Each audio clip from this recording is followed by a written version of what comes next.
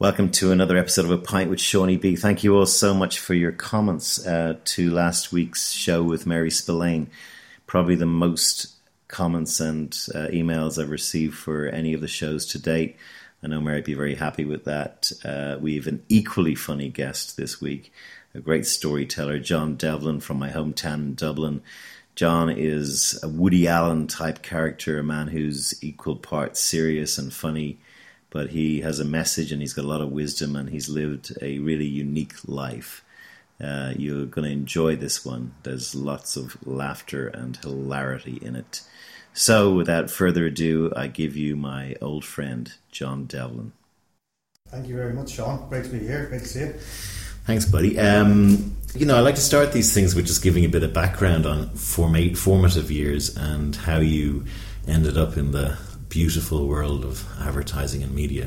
Well, I was very lucky. I didn't get into UCD, University College Dublin, to do what I wanted to do, which was social science. So I bumped into a friend of mine who said he was going to start doing an advertising course, and not only were the qualifications a little bit lower, but they actually paid you to do it. It was part of a European Community initiative. Where was that Rathmines? That was Rathmines, okay. College of Commerce. I was in there as well. Yes. So I just switched tack to totally diverse subjects from, if you like, social sciences to marketing. So I got in on that course and I never looked back. It was a fantastic course. We had a fantastic mentor, Michael Hayes. Remember Michael, yeah? R.I.P. Yes, R.I.P. I did a certificate in advertising, then the diploma in advertising, and then went on to study marketing, where I got a graduateship about 6 years later. So that's how I started. I was lucky enough when I tried to get into advertising proper as a job, I couldn't get in. It was in the recession in the early 80s. So I was fortunate enough to get a job in a chain of shops called Dunn Stores, which I don't know what the equivalent in the States was, but I was working... Well, not far off Walmart or Target or something like that. Yes, exactly. So it was that type of supermarket. Yeah. I was junior trainee manager, and what did that mean? It meant chasing out thieves, chasing out thieves, and making sure that the checkouts, which ladies arrived on time and things like that. But it was a great experience to see how people shopped. Minimum wage. Now I was management, Sean, so it was actually even lower than minimum wage. At least the girls operating the till were in unionised and were mobilised workers, but the trainee manager could be asked to do anything from unblocking the loos to taking in the deliveries, whereas the girls on till knew exactly where they stood and what their job was. But it was a great experience, and while I was working there, I was applying to advertising agencies, and I was lucky to get a break in a Dublin outfit called O'Connor O'Sullivan. I owe them a great gratitude, and that's where I started. Okay, and then I started working with you probably around 1991 or so in CDP. You'd been media director, I think, of Peter Owens, a lot of the big agencies, and you left advertising, if I'm right, and went into media then, did you? Into There was an opportunity. One of the big outdoor companies was setting up an outdoor advertising billboard buying specialist agency, and they wanted someone to set it up, and I headed it up, and that was basically liaising with advertising agencies and liaising with the advertising contractors. Yeah. But I was there for about 6 years, and then I got redundancy, which hit me like I was 40 years old, and I was totally shocked when I got that. I took legal advice. I really didn't want to go, and then I was going for a walk down in our local beach, Sandyman Strand, and I bumped into a friend of mine, really an acquaintance at the time, and she said, "That's great news, you got redundancy, why don't you just go and leave the country?" And I said, "I haven't really, apart from London, I've never really left it." And she said, well, that was her advice. So what year was this? 2002. Okay. So I decided then to leave the country. So I thought I'd be gone for 3 months. That was the plan, to get my head together and come back after 3 months. So I went for 3 months and stayed out for 3 years. Came back 3 years later. And you came over to see me when I was in Australia. That's right. It was great to see you then. That was in Sydney. Yeah. And there was a very funny story, which you might not want to repeat, but I found it hilarious when you were in Australia on that world tour and you decided you were going to take up scuba diving. Well, listen, it was an opportunity I couldn't miss. There was tours out to the Barrier Reef, and you paid your $50, and you got a couple of sandwiches and a cup of tea. And then I didn't know this, but when we arrived at the reef, the captain says, "Now we have scuba equipment here. Would anyone like to go scuba diving?" So I'd never been scuba diving in my life, so my hand shot up, and he asked me, do I have experience? Of course, I said yes. And he gave you could barely swim, right? Yeah, well, correct. So he gave me the wetsuit, and never having put on a wetsuit before, I had the zip up the front, and I thought the other 19 other divers had theirs back to front, but it was only when the diving captain, the diving instructor said, "Are you sure you've dived before? Your suit is on backwards." So what happened was there's a strict rule that you're not to feed the fish when you get into in the Barrier Reef, and I thought if I couldn't see any fish from the boat, I thought, well, I might bring some of the sandwiches that were uneaten on the deck. I'll bring them down with me just to feed, to attract a fish or two. So I put them in. Luckily, I zipped up my suit the wrong way, because I zipped down the back of my jacket, put in the sandwiches, and zipped it back up again. And jumped into the sea. Jumped into the water, and then we were given a diving belt, and you were told to adjust our pressure, and I couldn't sink. So then what happened was the diving instructor was in the water, saw that I kept on bobbing to the top, made some alterations to my belt, and then I shot down to the bottom, and I couldn't get back up again. What happened to the sandwiches? Well, hold on. I was standing at the bottom, and I was leaning against a rock looking around, and I just thought this would be ideal to see. I couldn't see any fish, so I opened the front of my jacket, and of course at this stage the sandwiches all dissolved into kind of dust and ham. But suddenly a rake of parrotfish shot out from nowhere and started just a feeding frenzy on my chest. So there's plumes of dusty bread and fish, and then people who had cameras were saying, "Look at that guy," and they were taking pictures of me underwater. They had the sense to bring cameras. So after that, then the dive instructor saw that I couldn't get back up again, so he swam down, put me back up, and told me to get back on deck. Oh man, and I know you have I know you have a whole heap of those stories. Some of them not even tellable on a show like this. What other countries did you go to, and what did you like when you were on your world tour, and what sort of insight did you get? I was very lucky. I spent a year and a half in Asia, and then a year and a half in Central South America. When you go to places like India or Tibet, China, or whatever, as a middle class European, the place just blows you over. I did it in very much budget hotels and student accommodation, and they were always in the wrong end of town. And that meant you saw more of life, and it was unbelievable. What always kind of surprised me, even in these rundown places, even in what I would call third world places, how the kids were always just happy and smiley, And I've been to the States, and I've been obviously to Australia, and the kids seem less content. Now with globalisation, we're exporting our misery to these people quite fast. But certainly when you're in places like Cuba, and who allegedly have very little, and you see the kids playing cricket or baseball, and you kind of say to yourself, these kids are a lot happier than the ones I would see playing football on the street back at home. Well, one of the things I learned, I spent 8 to 10 years out there as well. You're a dick if you complain about life. Yes, because we have been so fortunate and blessed to be born in a first world country. Yes. In terms of the basics, food, shelter, clothing.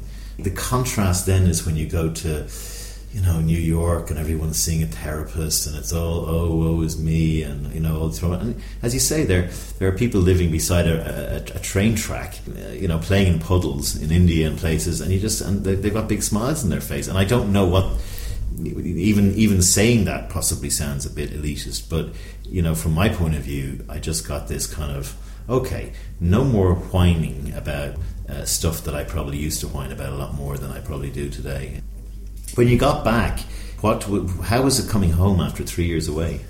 I got a bit mixed up in my travels. I met up with this lecturer. She was in in Paraguay, and even she was an English lecturer, but she was from Brazil, and I had stayed in Paraguay for a while, and she invited me back to her hometown. We travelled up. Was it a remote part of Brazil? It was a place called Maceió, which is in the northeast of Brazil, near Recife. Yeah. And I'd known this girl for quite a while, and then we got to the bus depot. I said, where do you live from here? How are we going to get to your house? And she was a professor of English, and she said, no problem. We'll just wait. My husband is going to collect us. And this is the first time she mentioned husband to me. And were you in a romantic relationship? Yes, and I just had I wasn't sticking around for that, because so I said I had to go to the loo, and I didn't have too much Portuguese. But I got the first taxi, and I just asked Central, por favor, rapido, and I took off, left her standing there. But I don't know what the plan was. Maybe she had fallen out with her husband, but I wasn't going to be in the middle of it. So I was in Maceió.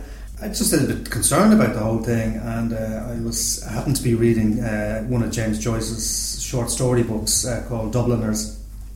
I was in a cafe in the afternoon the next day, and a girl came up to me, and she's under the name Joyce, and she said, she spoke a little English, and she said her friend was Joyce, and I said, okay, and I explained that this place isn't even on the guidebooks, and we got talking, and then I was introduced to Joyce, and suddenly, anyway, a bit of a relationship happened with me and the girl called Joyce, and we have since got married. So and that was 10 years ago. So you were quite the stud on your travels. I mean, because you would never have been levelled that at you in all the years I knew you in Dublin. Well, I mean, that's going from one to another in the space of a few hours. No, well, hold on a second. The relationship with Joyce took a while to unwind. But did you find? I mean, I'm joking, of course. Did you find that the Irish mentality, sense of humour, accent, it plays a lot better than it does in Tomangos or one of the nightclubs here, really, where they all give you the eye roll? Do you find that? Yeah, well, look, when I was in northeast Brazil, I was the novelty. Yeah. When I go to a Dublin nightclub, I'm not a novelty. I'm an oddity. It was great, and again, like the redundancy, a bad thing happened, and it turned out that I went travelling. That was a good thing.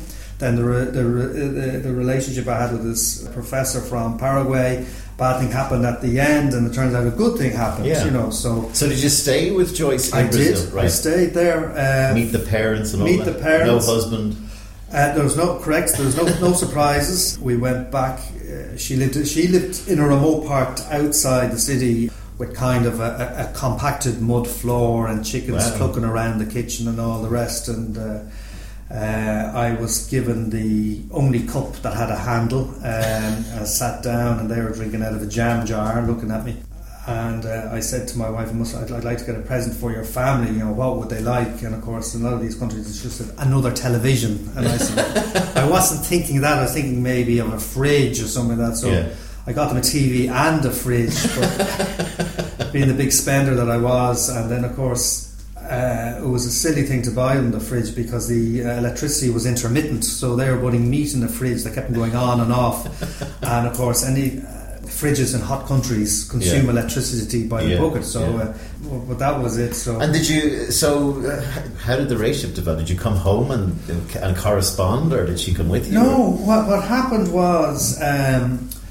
while I was away in Maceió, my older brother was getting married, and he sent me an invitation, and he said, listen, we're getting married in 6 months' time. We'd love to have you there and all the rest. I asked Joyce if she was going. She was thrilled, because she kept on saying to her mum she's never been to Iceland, and she was disappointed when I told her it was Ireland, because she'd done some research about Iceland.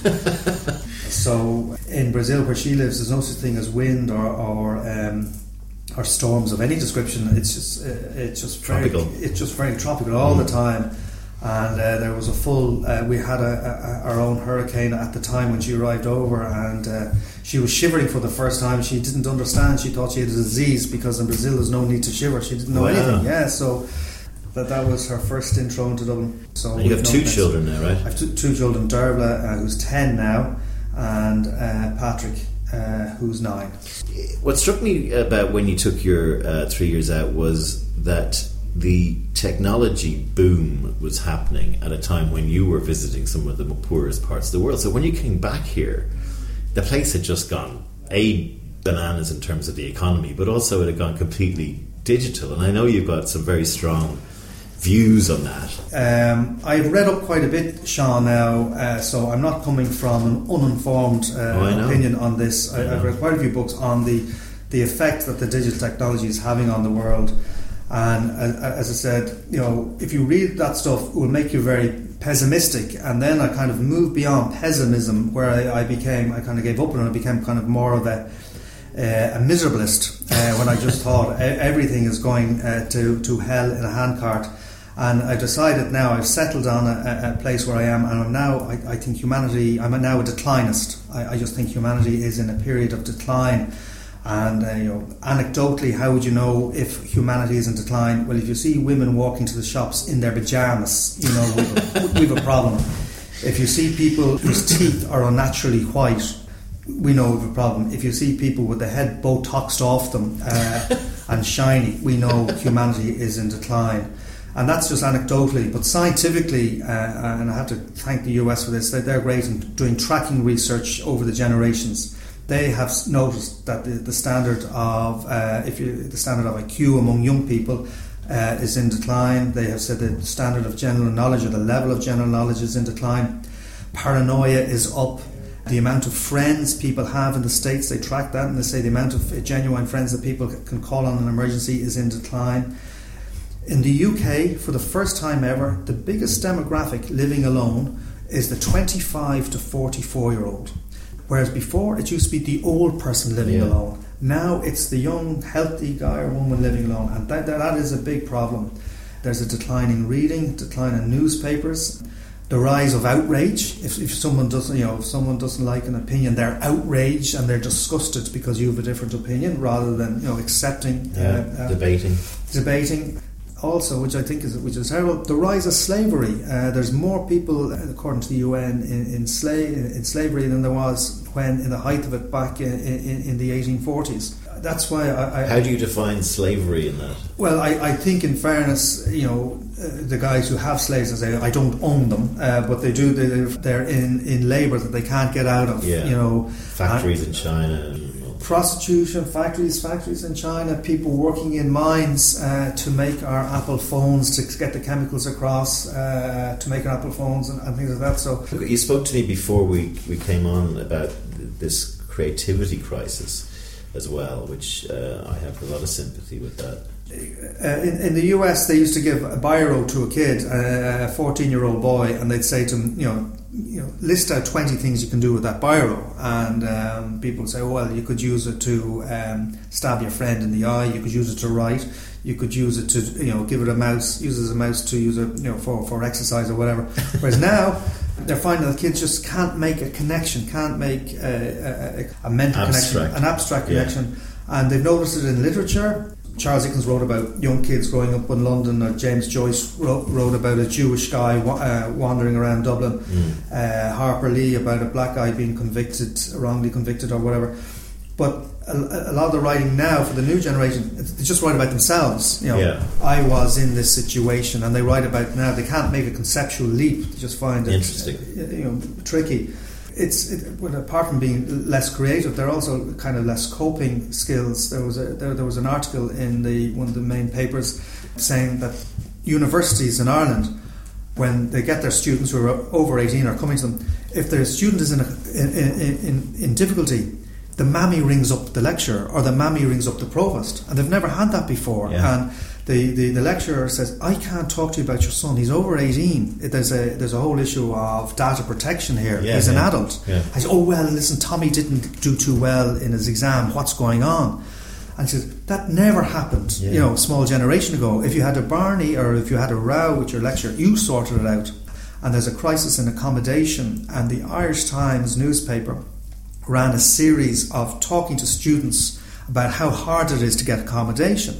but they were interviewing their mammies. Yeah. And it was unbelievable. I've never seen this. So the mammy is there with a big, beefy 6'4" student standing beside her, and the mammy saying, we saw 15 flats and 4 apartments, and I drove them up from Carlow, and I gave them, it's kind of making molly-coddling, making the child kind of an infant. Yeah, and governments are like that with the people as well. Well, correct. One of the interesting things, what I thought, the lack of creativity and the lack of young people able to stand on their own 2 feet happened in a terrible tragedy in Korea in 2014. There was these secondary school or high school students which were old enough to be in an army. Their boat was sinking. The Tannoy announcement was saying, stay where you are, but very obviously the boat was sinking. None of them, they all stayed where they were. None of them says, I'm out of here, let's go on deck. They didn't. They just sat there texting their mums and dads. Mum and dad, the boat is sinking, what should I do? Yeah. The dad said, get out as fast as possible. Yeah. They replied, but the man on the voice is saying we should stay where we are. Yeah. Dad says, get out of the boat. Yeah. But in a crisis, rather than having the foresight, they actually went counter to their instincts. If I was in a sinking ship, I'd be first off it. But they stayed where they are, texting their parents, and that led to. But there's a yin and yang to this. There's loneliness, but we're more connected than ever. There's lack of creativity, but we have more ways to express creativity. This podcast I could not have done 20 years ago. I'm now working off top of the range machinery that costs less than $1,000. I can edit it myself on a computer. Where is it that we're dropping? Because we have more tools to express creativity. We have more access. When I write, if I want to find out what crop was being planted in Cork in 1631 when the sack of Baltimore happened, that could have taken me weeks to find in the 80s. I can find it within seconds now. So where is the leg of the stool missing? Perhaps psychologically we're saying, because I know it's there, I don't have to learn it. Yes. Why should I need to know what the longest river in the world is when I can look it up? Yeah, I've had that. And then I say, well, do you know what Amazon is? And say, yes, it's a shop that you can buy some books, So I'm not going to read. People used to be embarrassed by being ignorant. Now it's, I'm hopeless at maths, or I don't know anything.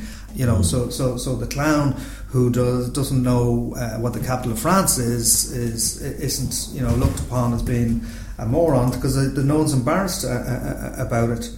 How does your self-titled declinist moniker play when you start thinking about your 2 kids? If you looked at the aerial footprint of where an average 12-year-old kids used to go in Dublin or in the States 20 years ago, if you like, their range, their territory, their habitat has shrunk by 97%. Now, it's shrunk for no particular reason. Parents are afraid of their kids being abducted or possibly unnecessary. Well, that's the thing, because it has never happened in Ireland. In places like Delhi, 20 street kids go missing a day. I think the last one in Europe that we remember was Maddie McCann, about 5 years ago, and it was all the talk, but it doesn't happen. We are our stories, we are the events that happened to us when we were kids, when we were growing up and all the rest, and the good and the bad that goes on with that. I just don't see my kids having any stories to tell of they were chased down the road by the mad neighbour, or they jumped over the wall to get some apples and then they hid, and they are gone. We were walking through the wood and we found a dead fox, and we decided to bring it to school, poke it with a stick, and maggots came out. They just don't happen. Are they living avataristic worlds then in their iPads? Well, look, I keep my kids. I'm like Steve Jobs of Apple. I keep my kids away from all of that stuff. But I just think younger people, because nothing happens to them, because it's very safe. They're you see a group of guys, at 14 or 15. Oh, look, they're watching a YouTube of a guy falling off a rally chopper bike, and they think that's hilarious. And their events are happening on screen, but and young people can be very boring. I meet some of them, go for a beer with any guy around 23. He doesn't have a lot to say for himself. What lessons have you had to give your younger self starting out today when you were in Dunnes Stores or working in a shopping centre back in the day? What would you say to yourself looking back? Well, I think one of the big things, and I always try and encourage my own kids, is don't get disconnected from nature. Like Sean, you probably like me, grew up in a very drafty, cold house, so you knew when it was winter. You probably went swimming in the sea, and you knew a little bit about the seasons. Now, every house been warm. Most houses been warm and cosy. I'm talking about, obviously there's huge poverty out there, but in general, there's a huge disconnect with nature. I remember I was on holidays in Wexford and I caught a grasshopper, and I was showing it to my kids, because not too many of them are around in Ireland, unfortunately. Like a little cricket animal, insect. An older boy looked at it, and I showed it to him. He was just passing by, and he said, "Oh, where'd you get that lizard?" And I said, "Well, it's not a lizard." I said, "It's a grasshopper." And he said, "Oh, it's disgusting." And he shouted at his mother, "Ma, this guy, I think he said it's a grasshopper." And she said, "Tell him to F and throw it away. That's disgusting." And there's such a huge disconnect of young people, and especially us, when we come from an agricultural society. And I can see also, that's why a lot of people, immigrants who travel out of Ireland, want to come back and bring their kids up in Ireland if they're from the country, because there's a lot to be said for that. Now, I live in the city, but I just think it's very important, even in a city, that you just don't get disconnected from nature. But it means hard work, because it means me taking the kids to places, for the beach, for the forest walk. Not them while they roll their eyes, but not them going off and doing it themselves. I have to poke the fox in the eye with a stick, and they're saying, "Dad, put away the stick, you're mad." Kids today. So, would you say travel? Would you have said to yourself travel earlier? Yeah, traveller. Well, because here's the thing: when I was travelling, I was kind of the older sage, and there was pockets of students from the UK, which are gap year students, which I think is when you leave school before, and they weren't impressed by anything. They were giving out about the internet cafe, Hotmail's too slow down there, or what do you mean in India? What do you mean you don't sell Heineken beer? So they, I was in awe of everything. Go to the Taj Mahal. They took a photograph and they kind of said, "All right, where can you get a donut?" It's wasted on you. My favourite we'll probably finish it on this. My favourite. People ask me often what was the best thing I saw in my travels, and actually the Taj Mahal is probably it. And again, it plays to story, because you can go to the temples in Cambodia, and they're from 1,000 years ago, the 800-900s. They don't really know what they're for, but the Taj Mahal has got a story. In 1631, the guy died, his wife was beautiful, and the thing that struck me there was the famous Indian poet Rabindranath Tagore tried to encapsulate the Taj Mahal in a sentence, and he called it an immortal, resplendent teardrop on the cheek of time. Very good. And I think that's a good place to finish with an Indian poet and one of Ireland's poets, or if not poet, then a man who still believes in trying to make a difference with his point of view. One of the things that you uncovered for me anyway today, John, was just the fact that we don't even have these debates. Whether people agree with you or not, there's clearly something happening that is going unchecked, and more people, in my view, need to stand up and at least have the argument. So thank you very much for coming, John, and we'll catch you next time. Okay, thank you very much. Thank you.